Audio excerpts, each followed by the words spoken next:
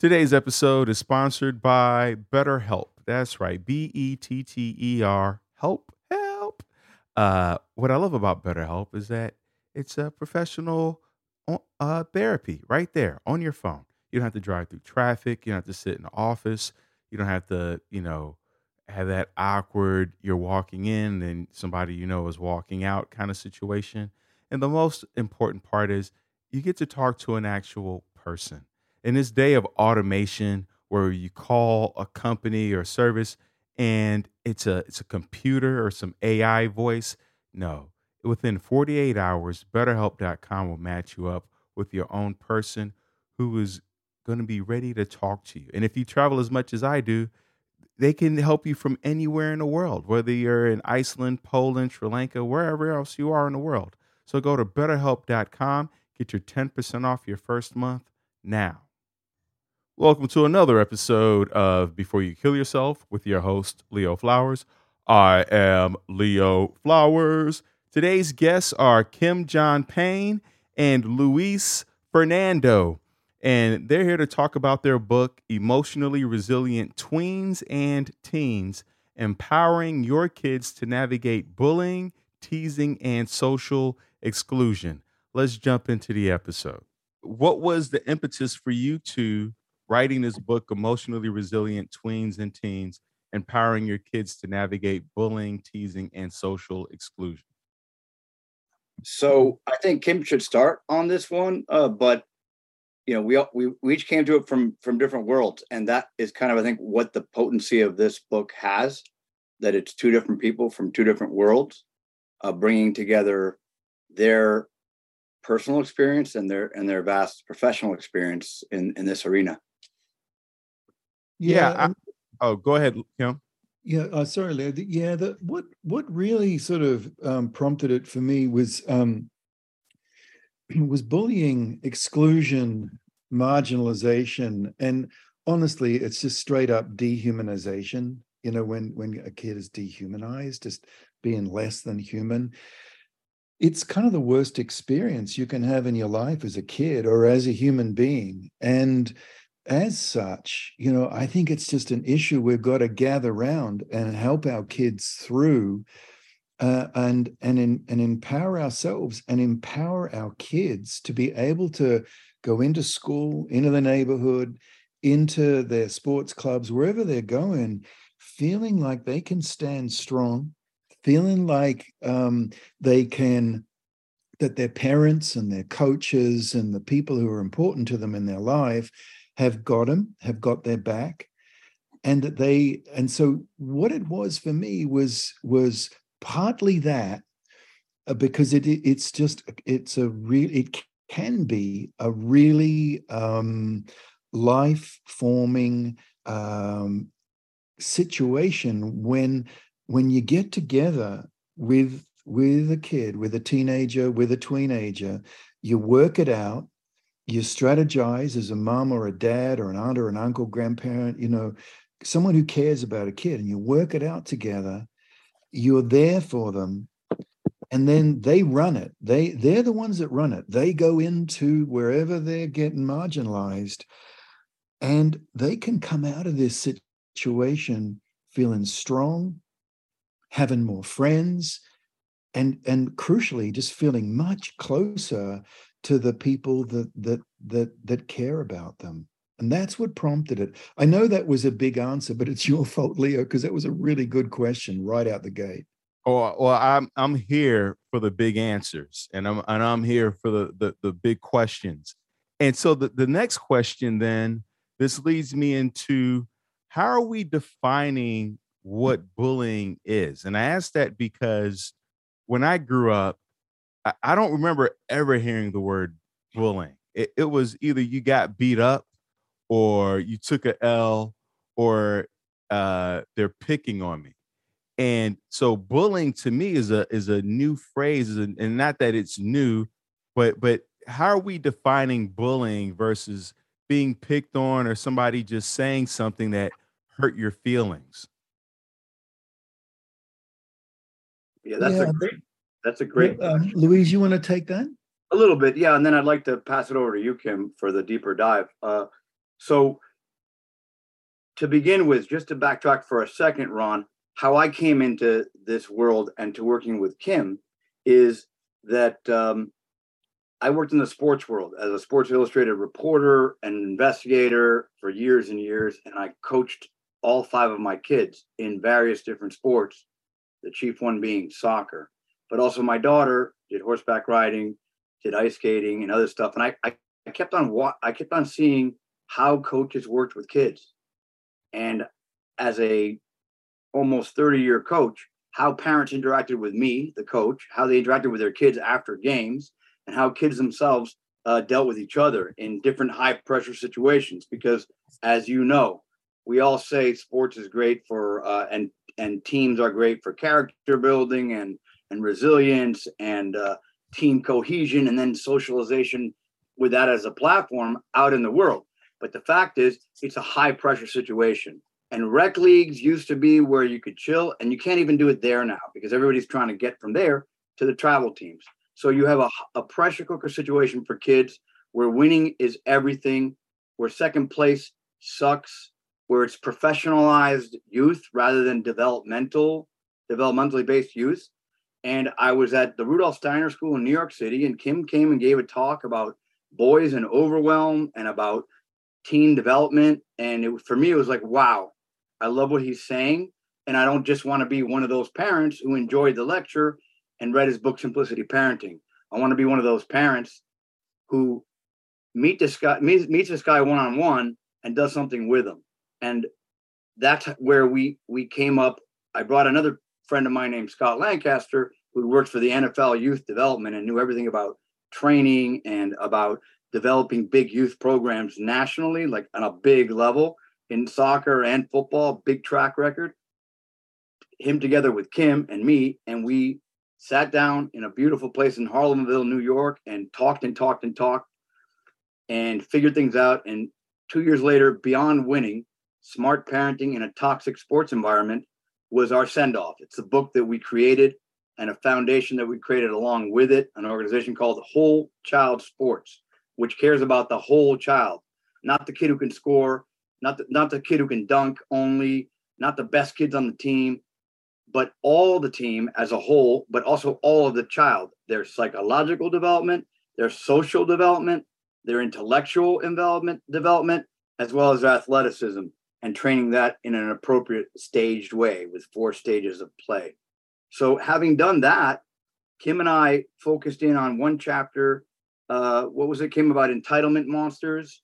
You know, kids who wore their jerseys at school and were like the dude and the dudette, and we're cool and you're not, and all the social ills that came out of putting athletes on a pedestal in middle school and in high school, which we don't want to get deep into this, but Ron, think about it. All these shootings have been going on. Most of those kids say at some point they just wanted it to stop, the bullying. And a good portion of that bullying was coming from the popular kids who were athletes. So this is a societal problem that goes deep for years and years. But Kim has a really nuanced understanding of definitionally, because we've been doing this for over 35 years, between bullying, marginalization, all these different strata of this topic. So I'm gonna be quiet now and let him do what his expertise is. Yeah, Leo, it's a interesting thing to think about, is that, you know, the term bullying wasn't around, you know, it may be around, but it wasn't used all that much when we were all growing up. The way I tend to think about it and in the book that Louise and I wrote, I kind of use the term interchangeably with the term hyper-controlling behavior. And I know that's not as easy. It doesn't roll off the tongue so well, but it actually is what it is most of the time.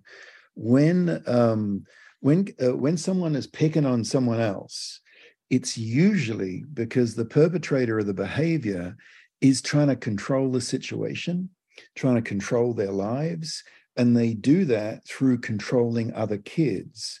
And what we can get into later maybe is who are they attracted to? Which are the kinds of kids they try and control, and why?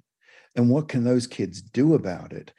But a really big part of it is understanding that that this is a kid, not necessarily a bad kid, but this is a teenager who is trying to control. And the reason I use that term more than just bullying is that term leads to a question like, why? Why is he trying to control? Why are they trying to control?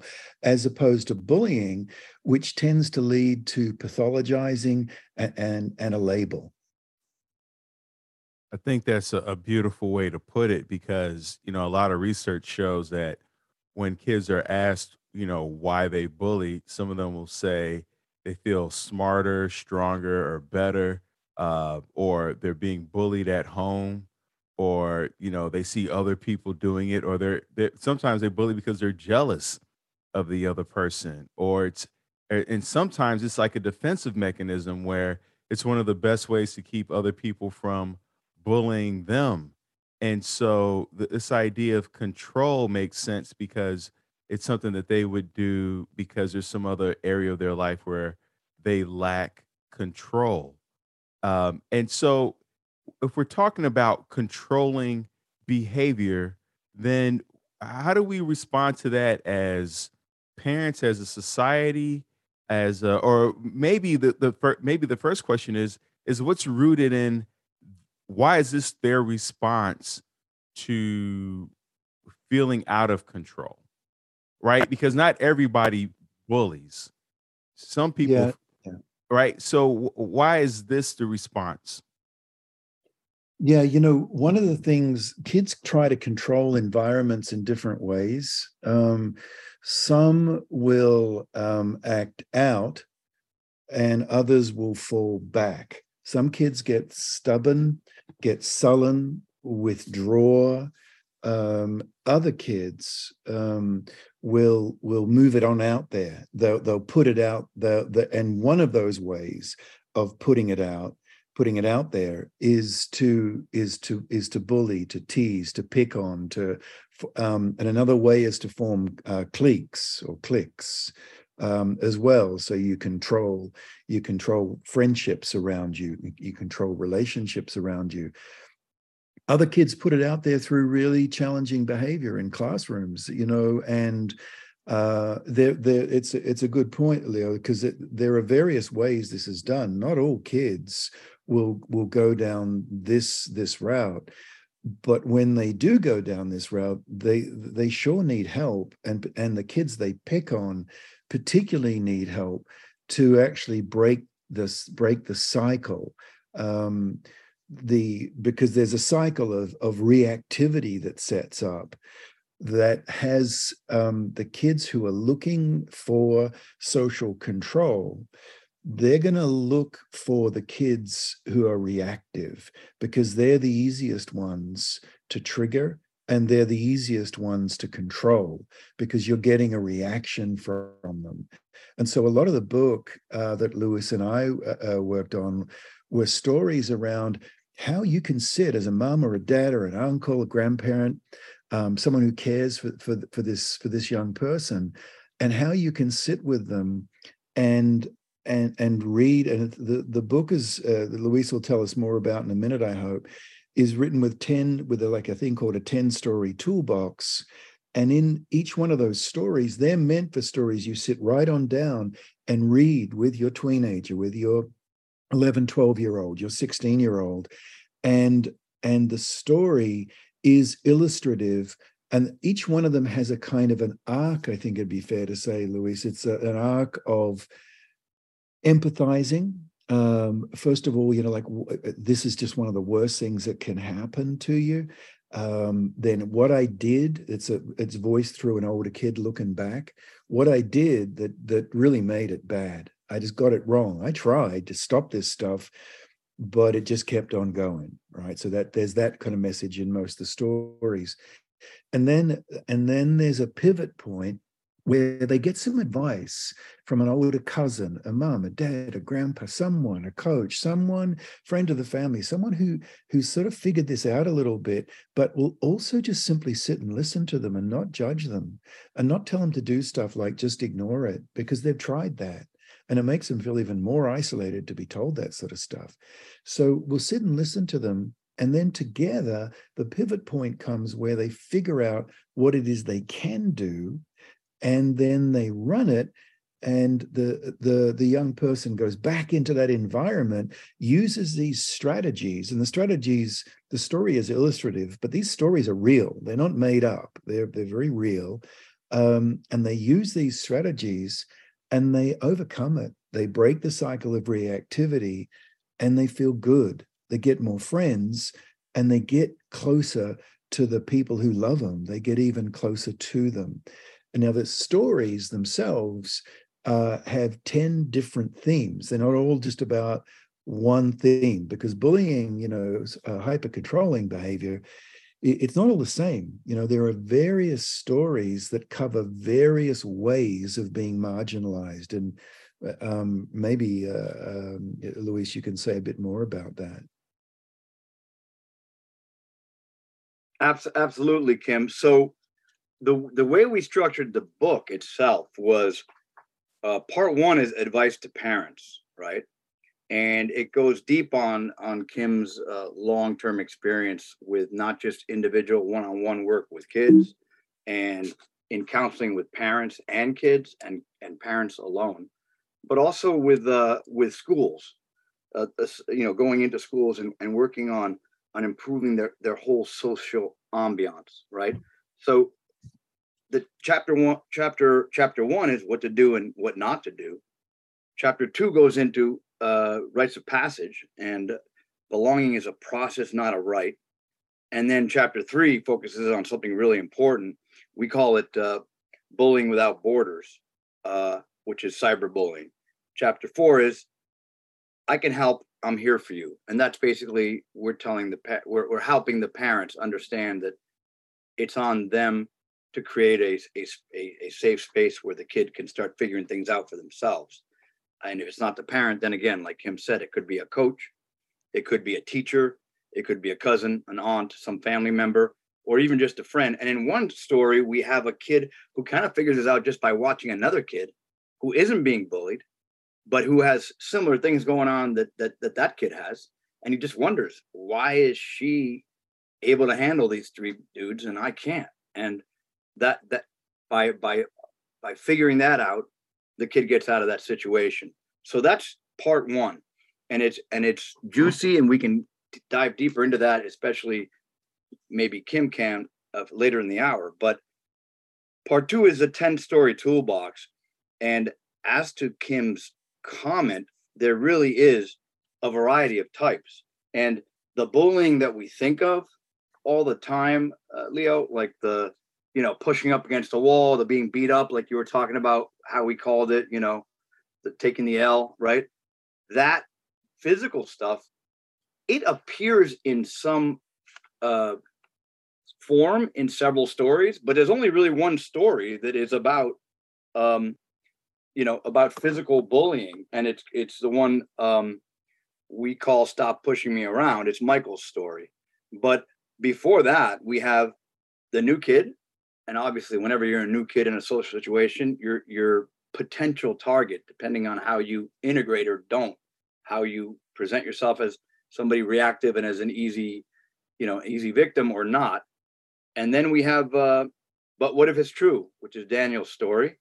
And then we have How I Got My Confidence Back, about a girl who figured out, who she was and how she'd been being pulled apart by other people in a clique she wanted to be a part of. And then one of my favorites personally is A New Group, A New Me, and that's Joey's story. Joey's an accomplished athlete on a very good team in middle school, and because it's such a good team, he is not one of the best performers. But there are 2 kids who are just rough on him and pick on him particularly, and the only way that he and his dad, and it's mostly his dad, and also a little bit of help from the coach, figure out how to improve his world is by taking him right out of that context and putting him in a different one. And so his dad set something up with somebody in a different town when his dad is moved for work for a summer.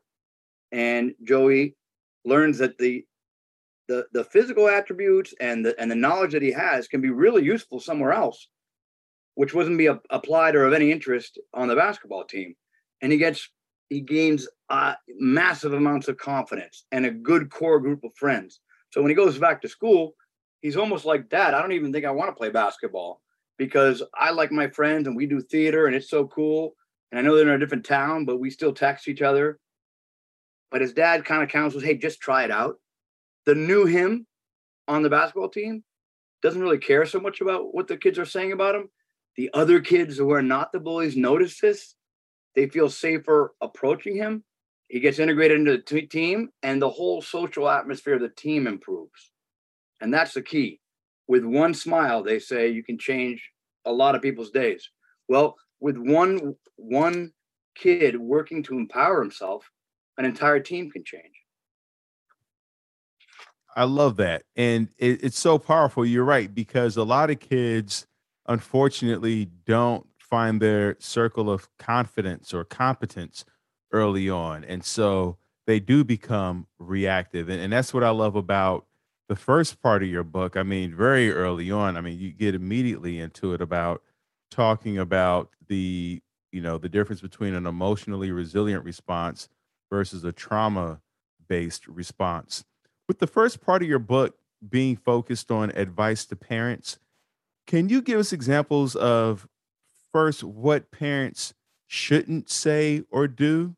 Because I have a lot of parents who listen in and they probably have great intentions in how they're responding to their kid being bullied or their kid's emotional distress.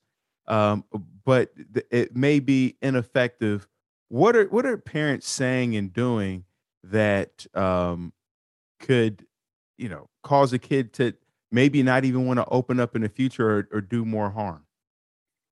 Yeah, the one of the things that we do as parents, and it's just completely understandable. I'm a parent, and is our first reaction is to protect our kids, and that is just only right and understandable.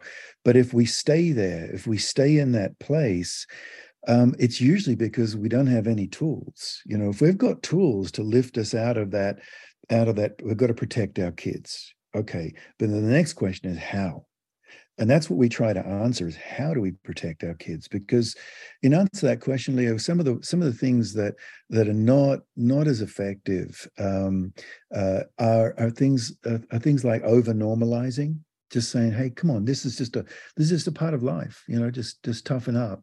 And we can kind of normalize it.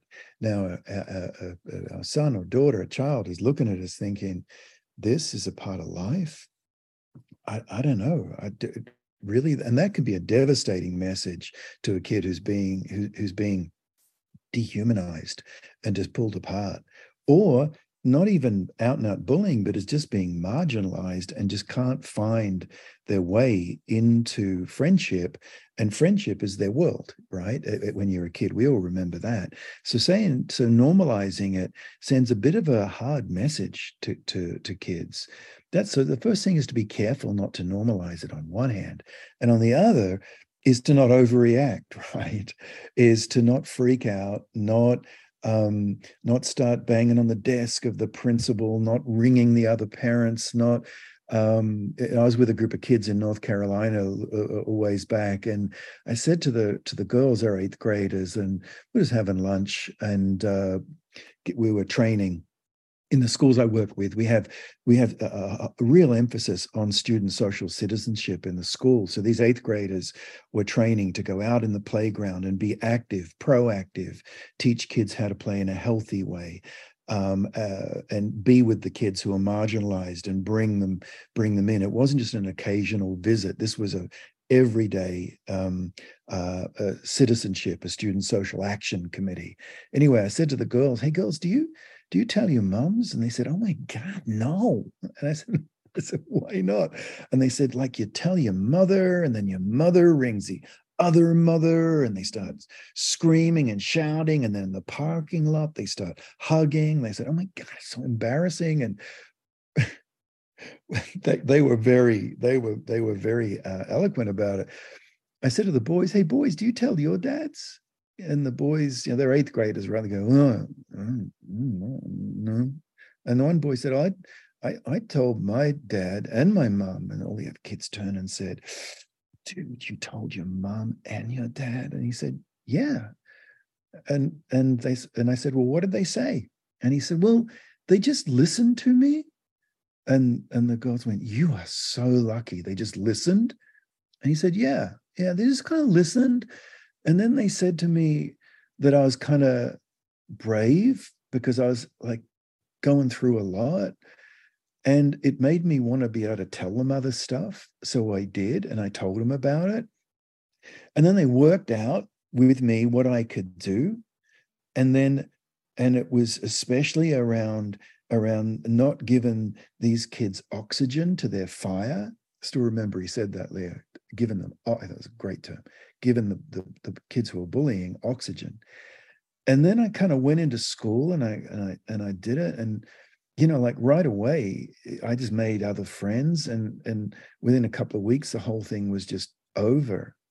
And the class went really quiet as this kid was talking about this.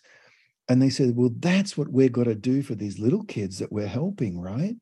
Now, this boy who was talking like this wasn't one of the class leaders. He was a smaller kid, just a quieter kid. But in that moment, he became one of the class leaders. They turned to him over and over again throughout that week that we were working together. They turned to him. And so his social intelligence that he had gained through the working out of a problem, which was like in 3rd and 4th grade, all these years kind of went underground a little bit and then came up in 8th grade to establishing him as one of the go-to kids in his class. And it was a beautiful situation, but as parents, you see what his parents did? They didn't overreact. They didn't underreact. They gave him space. And that was one of the crucial things. There's one or two other things, but I just wanted to, set a baseline there, really. And the other thing that I've noticed that is crucial, and Luis and I wrote one of the stories about this called "It's Life That's Bullying Me," is that a lot of kids are leading supersized lives where it's just too much, too soon, too sexy, too young, and they're feeling kind of overwhelmed, and their nervous systems are activated. And the outcome of all this is that they're reactive, and reactive kids are the ones that get picked on. So one of the best things we can do when we're trying to help a child who's feeling marginalized is slow things up, dial things back, get in closer. Leo, I still have a family counseling practice. And if my phone rings and someone wants to talk to me about their child being picked on, yeah, we'll talk about strategies. We'll get there. We'll get into that. But the baseline is establishing a base camp for kids so that they don't feel so overwhelmed. They've just got a little more space in their lives, that we go cycling with them on the weekends. We play board games with them in the evenings. We just sit around. We try, get family meal times back in order. We just move in closer to our kids. We shoot some hoops out in the driveway. Whatever we do in whatever they like to do, if our child's being pushed to the fringe, then we've got to actually, I believe, one of the first things we've got to do is establish a secure family base camp that they can launch out into the rough and tumble of their daily lives, knowing there's somewhere as secure as we can possibly make it for them to return to. Kim, we don't have time for all that. We got to get into Harvard. We ain't got time for family meals and talking and holding hands and shooting hoops. We got piano lessons. We got Spanish to take. We got Mandarin. We got to learn fencing. We got Ivy League to think about here. Kim, what are you talking about? Family time and slowing things down. Well, it's true. It's true, right? It's like parenting has become like a contact sport. It's become like an arms race, right?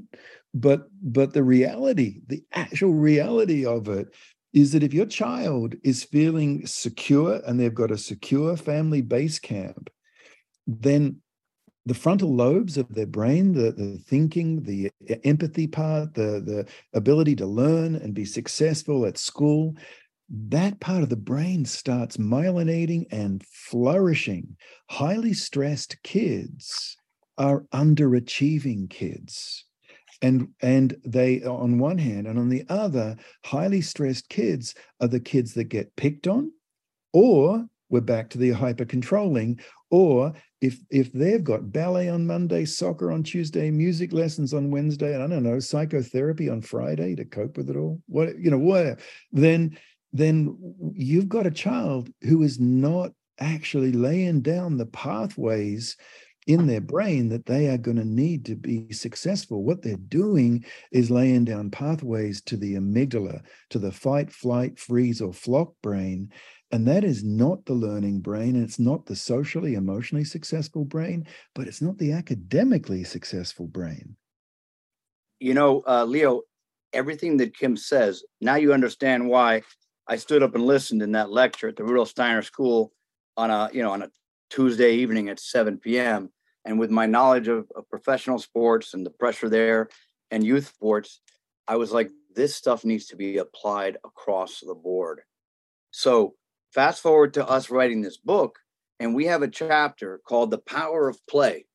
And Kim and I and Scott can talk to you for a whole nother podcast about specifics there. But the bottom line is that if your kid is slammed into ballet at 3 or hockey at 4.5 tots or Pop Warner at 5 and progresses on that in that one track, or maybe you think you're about non-specialization, so you have them on 2 tracks because you want him to get into Harvard, and you think your only way is for him to get there is on the soccer team or the football team, or her to get into Stanford is through the rowing or the swim team, you're doing them a massive disservice, because all of the stuff that Kim just talked about, the resilience, the executive function one develops, all happens on that playground where no parents are usually around. In other words, unsupervised, unstructured, free play. I'm not even talking about pickup of a specific sport, but earlier days when you're doing flashlight tag. Kim wrote a great book, not one of the ones we just mentioned, on different ways that you can play games, different games to play that develop a kid's understanding of social interaction and make them better executives later. So we're kind of going in the back door here, but we're explaining to parents who want to, weaponize their kids' development so that they can be those cutting edge Harvard, Yale, Princeton, Stanford, MIT titans. We're telling them, you do that and you risk what? Your kid burning out and quitting sports, as 3 out of 4 kids do by the age of 13, 14, or 15. Or maybe your kid becoming one of the best soccer goalies in the world and then killing herself because she can't stand the pressure of everything. Leo, this is your bailiwick. This is your world. This is what you've studied, why people get to that point where they jump off that cliff metaphorically or that bridge physically. And we're pushing kids in the wrong direction. Ironically, we think that they're developing character, strength, toughness, mental toughness, resilience. They're doing the opposite too soon into a sport that is adult version, not kid version.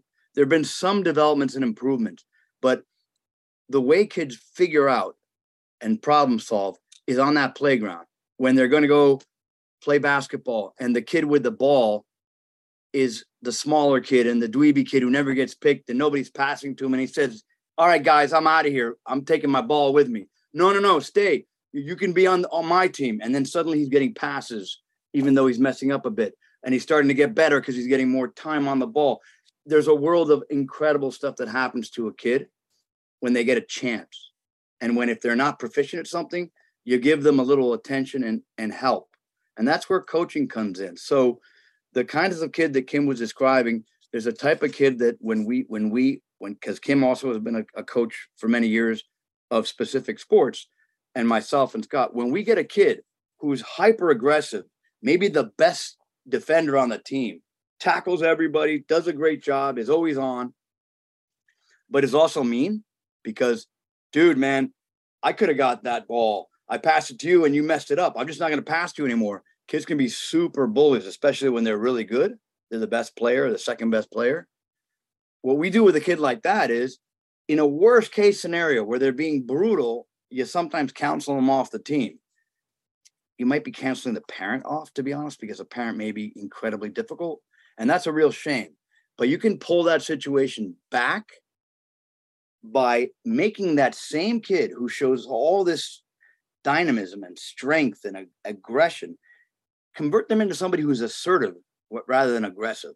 And you do that by teaching them to teach others. So instead of being the jerk kid who scores all the goals and lords it over everybody and gets angry when anybody messes up because I'm so good and shouldn't, why can't you do that the way I do it? You put them in a situation where they're teaching their assistant coach, or you have them work with your younger team. And an interesting thing happens. It's actually quite magical. And all three of us, this has happened to us myriad times.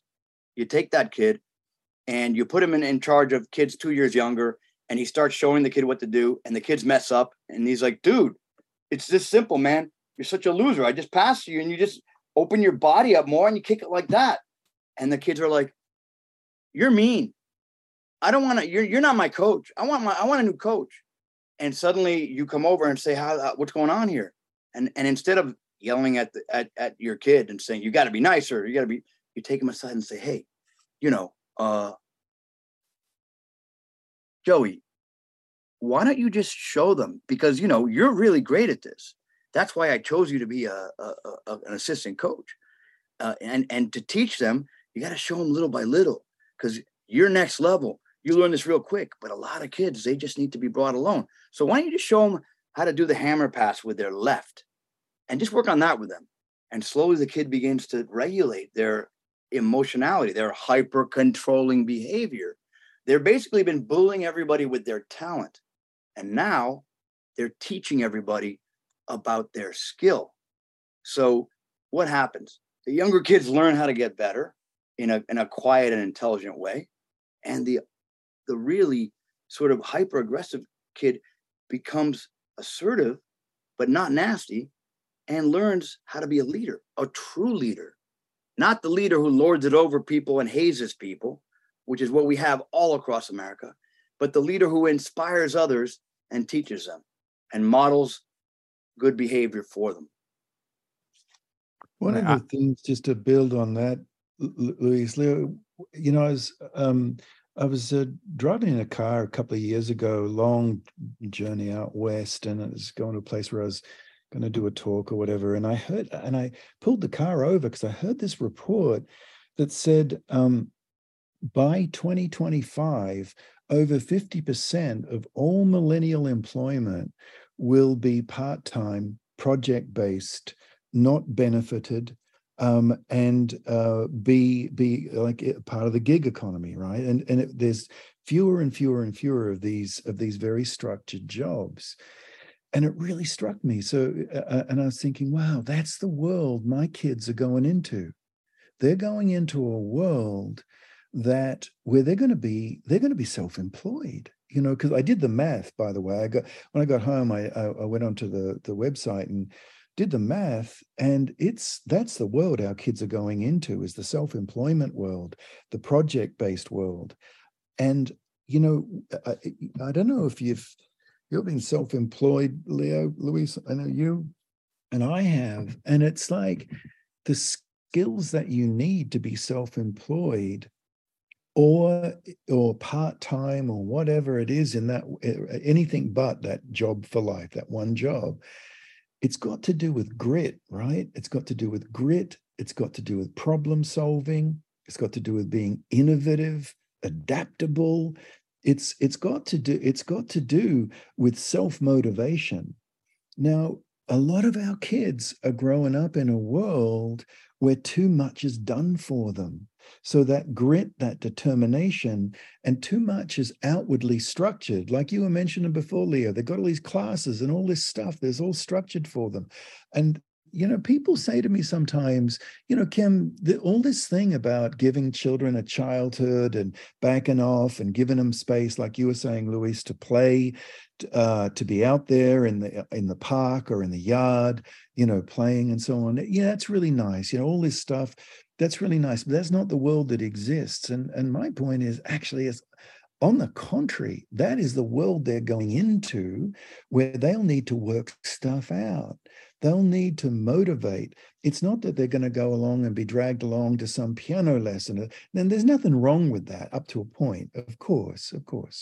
But when there's so much that's done for them, it's actually, that's the world that's disappearing. The world that is coming for most of our kids is that where they're going to have to be creative, innovative, adaptable, and kids learn that through play, but they also learn that, and this comes full circle back to resiliency, the emotionally resilient tween and teen, they do it through problem solving. When things are rough and we can help them get through times that are rough, then that is a life skill that they're going to use over and over, because anyone who's self-employed knows that, you think of 10 ideas and 1 or 2 might work, and, one particularly, and 3 or 4 a little bit, but the other 6 just don't work. And so you have to problem solve. And a part of the emotionally resilient tween and teen book, part of the sort of motivation, this is something you asked originally, Leo, is what was the motivation for writing this, is to help kids be able to socially and emotionally problem solve, to be able to find their way through to success, to standing within their own power, because that is the world that's the world they're going into. Very powerful statements made by both of you. And I think that what really connects them is this idea of creativity, innovation, adaptability, and how that is linked to play. And I think that a lot of parents are putting their kids into all these different programs, not recognizing the power of play. I grew up, I was born in 1976. And a lot of those movies, I remember the parents, if they wanted to connect with their child, the father took the son out in the backyard, and they either played catch or they shot hoops. And that was really the time where whatever needed to be said was said. That's when the kids felt safe enough to share. And Mm. that's when the parents were also open enough to receive and listen. And we're losing so many of those opportunities now for efficiency, right? For women, traditionally, that was time in the kitchen. You're helping mom bake or cook. And then all of a sudden you start opening up about what's really going on at school, or what your thoughts or feelings really are about the move or whatever the situation is. And even, I look at the relationship between me and my girlfriend, been together for 3 years. We're on different meal plans. We eat at different times. We have different schedules. Like, we're so far removed from the days of, breakfast together or just dinner together. The whole family sits down, and yes, there are a lot of cultures out there that still practice that, and I'm jealous. But here in America, we have we sacrifice connection for just trying to get things done. And so now kids feel like they don't have anybody to talk to, or anybody that they trust enough to share with. But I love what you shared there, Lewis, about um take an aggressive kid and and turn them into a teacher, because my experience has been that kids who are aggressive, they really want to be seen, heard, and understood, right? They're being hurt somewhere, and nobody's hearing them, so that now their reactivity is bullying. And they often do become great leaders if we can channel that energy. So I love that in terms of how to take an aggressive kid and make them assertive, and then also a leader and teach them skills on how to properly interact with other people. Um, in terms of this, parents talking to their kids, because Kim, as you mentioned, it's about establishing that base camp, and a lot of times I find kids don't outwardly say I'm being bullied. A lot of times they'll say, I hate school, or they just stop going to school, or they just kind of give the silent treatment and don't say anything at all. My question is this: how, as a parent, do you, one, get your kid to start talking who is not just readily sharing? And then two, how do you keep them talking? Because if a kid says, I hate school, do you say, I understand listening is important, but how does a parent respond in a way that lets the kid know that they can continue to talk and I'm here to just listen?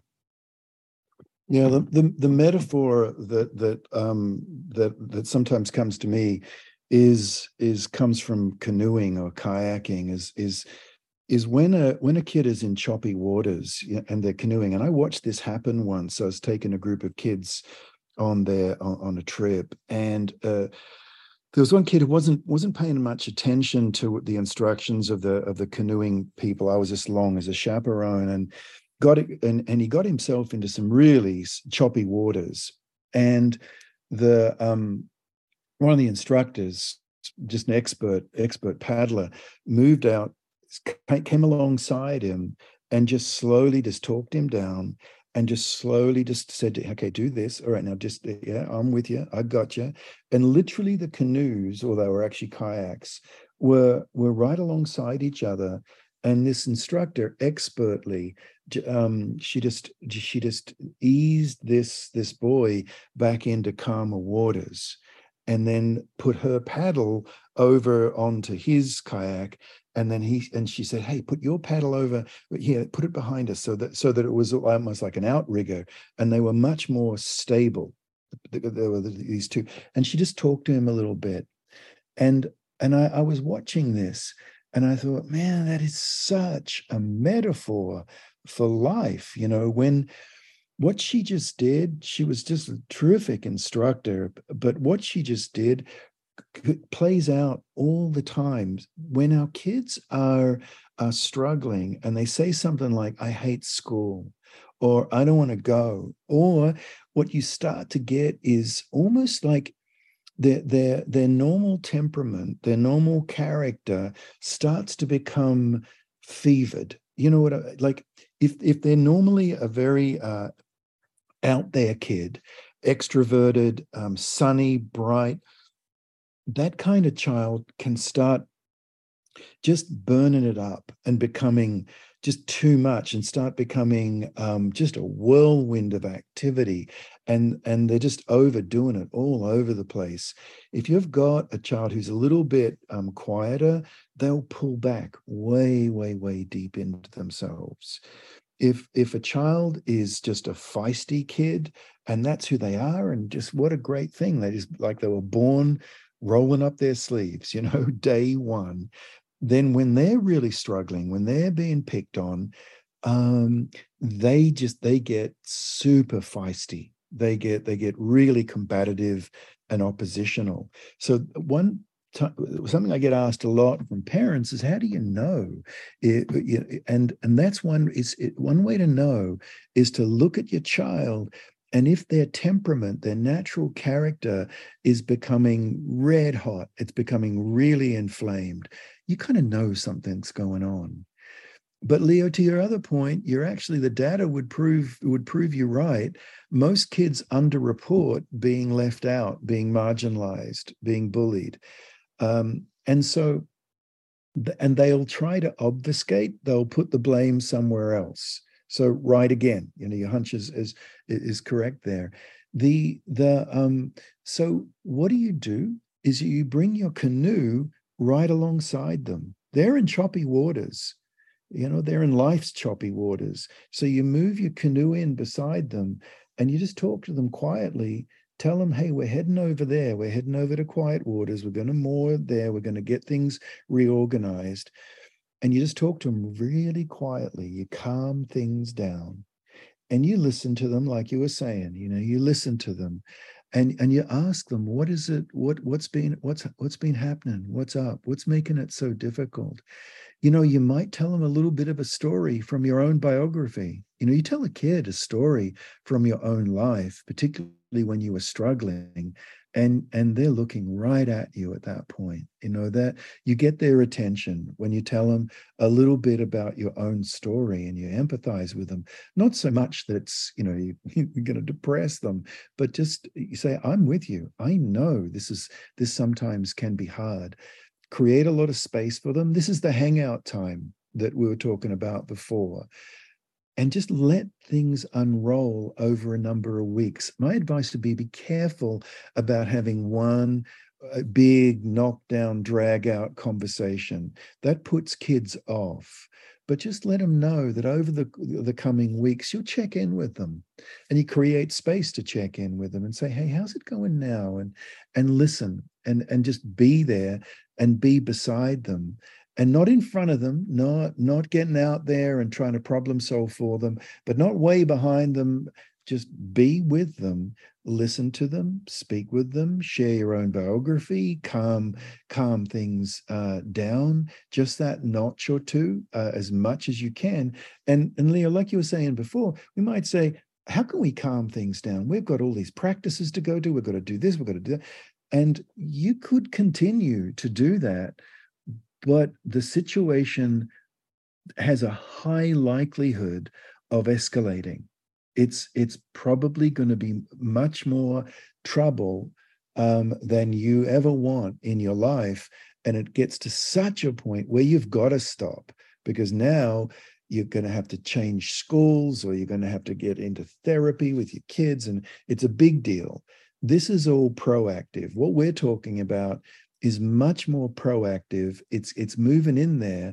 But when your child says, I don't want to do that, I don't want to go to school, I don't want to participate, well, okay, why not just say to them, let's figure out where you feel safe, where you feel secure, how you can feel secure. Because what they're saying, I don't want to go to school, that's their position. But their need is different from their position. Their need is to feel secure and safe and feel seen. That's their need. So my advice to parents and guardians is to work with a child's need, not from the outwardly fixed statement. That's so important. And Leo, just to build a bit on that, specifically with our book, with emotionally resilient tweens and teens, we have a story in there that is about a girl named Destiny who's an introvert, right? So it's not that she's being bullied. There's no point in the entire story from the beginning to the end where you as a reader would say, this is a great story about bullying. There's nothing physical. There's nothing hyper emotional. There's nothing like, her being left out specifically by anybody. There's a young woman who is such an introvert. She's so deep in herself that she just doesn't connect with anybody. Now, her mom is a good mom, a hardworking mom, a mom who understands all this, but also is really attuned and realizes that she's not the best person for this job. She's the mom, and they have always had a great relationship. Now her daughter's acting a little strange, to Kim's point about the becoming inflamed. The girl has now been left out all the time, but not in any vicious way. Just simply, the kids don't really talk to her because she never talks. So she's kind of weird. So why should we invite her to a party? She'll probably just sit there and sulk and look at everybody. And it looks like she's watching us. I don't want that girl around me. So what do you have? You have a mom who understands that my kid isn't making enough friends. There's no friends coming over. There's nothing. She's just hanging out with me and my friend. so the mom and her friend are hanging out, and the girl's always watching movies with them on a Friday night. She's not socializing, and mom knows this can't be the best thing, because after you move on from the sphere of your parents, it's the social sphere of your peers, and she sees her daughter isn't connecting in any way with anybody out there. But also that because they're so tightly bound as a mother-daughter, it's the solution's not going to come from her. She understands this, very intelligent mother. So she calls a friend. That friend happens to be, and this girl's not an athlete, by the way. The story does end up being about the athletic setting, but she is in no way an athlete. The daughter, nor is the mother, but the mother's best friend from way back is a top-level track coach who has a very good track team in high school and who was herself a top performer. She was also a woman, and I don't want to give the whole story away, but who was a top elite athletic performer in college. And what she does, she takes Destiny and says, hey, Destiny, why don't you come be our team manager? And Destiny becomes the manager of a team of adults. So not of adult young women, in other words, high schoolers in their 11th and 12th grade on this top track team. So now she's pulled out of the middle school where she doesn't talk to anybody and no one talks to her, and she's completely isolated. Again, not on purpose, not in a mean way, but just because of her personality and her inner fears. But as Kim will tell you, introverts often have a very strong interior self. They just don't have a way of expressing it outwardly. So they're not extroverts and they can't get out there, but they have a strong sense within them. And this coach understood this about Destiny and helped her with certain techniques and ways that she coached the team. And she never told Destiny, you need to try this, this, and this. She just put her in that situation, becoming the manager, and Destiny overheard the other girls talking to each other, overheard how the coach talked to them about developing their own focus and inner talk. And she opens up like a flower, a power flower, not just a pretty flower. And she becomes who she is, which is a strong, purposeful young woman who can handle herself in any situation. And she's not an athlete, and she's not a great, wonderful student. She's just becomes a person who is socially intelligent and goes on and does great stuff in her world because of this. Lewis, Kim, thank you two so much for sharing your insights and information. The book is called Emotionally Resilient Tweens and Teens: Empowering Your Kids to Navigate Bullying, Teasing, and Social Exclusion.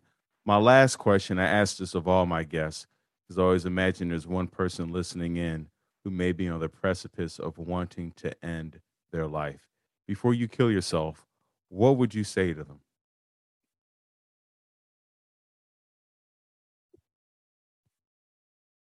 Kim? Yeah. I pause, Leo, because I've been in that position with kids who I was a school counselor for many years, and I've had teenagers right there, right where you're, yeah. And part of what I say to them is, you're safe here.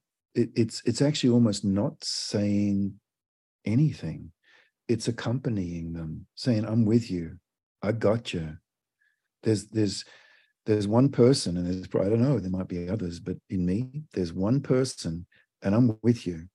It's a little bit like, it's like I was working in Southern Africa during the worst of the AIDS epidemic, and I would hear people there often greet each other with this powerful Zulu greeting. They would greet each other, and they would say Subanu, Subanu, Subanu, brother, Subanu, which meant I see you. You know, I see you, and you'd hear it all the time. Beautiful, I see you. But then the refrain, what the person who was being greeted would say back was, so they would say Ngahona. And Ngahona means, so now I am here. So someone in that position needs to be seen. so they can be here. Thank you so much, Kim. Thank you so much, Lewis. Thank you, listeners, for tuning in. Remember, this podcast is not a substitute for you going to get help, calling the new 988 suicide prevention hotline number or any of the other international phone numbers. If you're in Africa, if you're in Budapest, if you're in Canada or Switzerland or Germany, no matter what part of the world you are, there are international phone numbers where you can talk, chat, text. You can go to betterhelp.com. They have therapists from around the world that are ready, that they can link you up in the next 48 hours with a therapist.